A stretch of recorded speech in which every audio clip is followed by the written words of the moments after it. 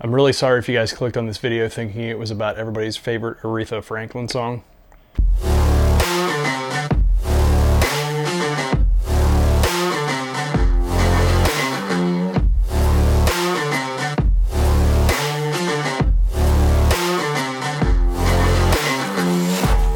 Alright, so let's talk about a subject in the industry that really does not get a lot of attention, and that's respect just for other people.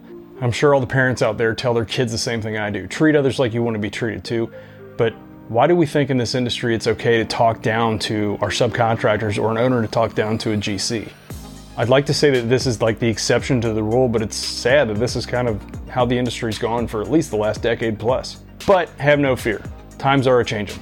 So you guys probably remember that I shared a story about a drywall guy getting screamed at probably a few feet away from me by a guy in this industry.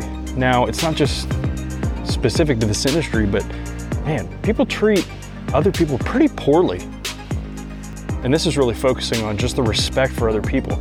Just because you're not as high in the pecking order or your company is working or having another company work for them does not mean that you can treat them like children and talk down to them.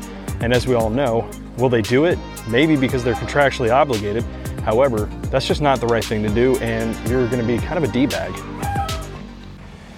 When you're someone like me that started in the industry in their mid-20s, I mean, you're going to run into people that are well older than you. I mean, we're talking 20, 30, maybe 40 years your senior. So you've got to have that respect for them, because these folks will mentor you in the future of your career. They're going to take you along the path and show you how things are really done. And you got to lean on them, especially when they're trades that you have nothing or no idea really how to do it. I definitely don't understand how we think we're okay talking down to people based off of where they're at in the contractual order. You know, we're all on the same team, no matter what role you play. We're trying to get the objective done. And this happens in the service too. You know, people get cocky because their job is X and the other person's Y or Z, or they might have passed a certain school, or they might have some sort of license or something behind their name, some certification. The same thing happens in the civilian world, and it's not okay. I mean, going back to the school thing, just because somebody has maybe a terminal level degree or graduate degree, you know, why would they look down on someone without one, or someone with, you know, just an undergrad? And it's sad, but it happens. I'll say what's really funny and really sad is when you have someone brand new to the industry talking down to someone that's 20, 30 years into this industry, thinking, oh, because this is the role I play, you got to listen to me. That's just like a junior officer talking down to a senior NCO. How well do you think that's going to go over?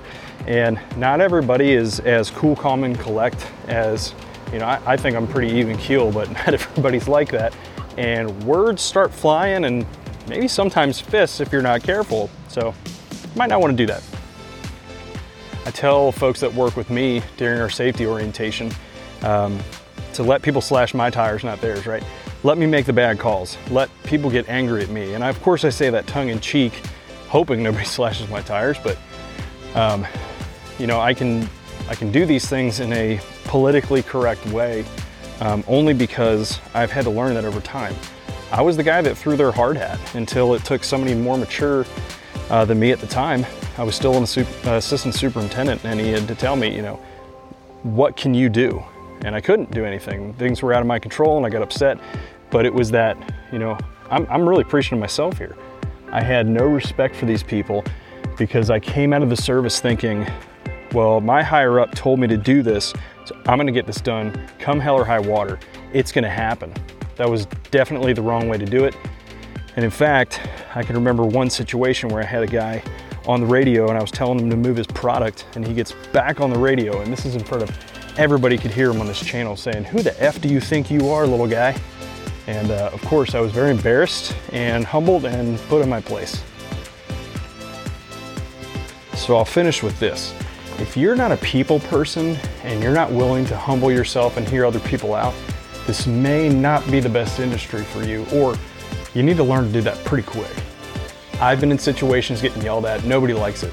I just held my tongue and I went with it. But I always told myself, if I make it into a position of power, I'm never going to treat my people like that. Do I slip up from time to time? 100%. I'm not perfect. However, I really strive to be better, and I strive to treat people like I want to be treated. It's that golden rule again. There's probably somebody that you're thinking of that maybe you talked down to or disrespected.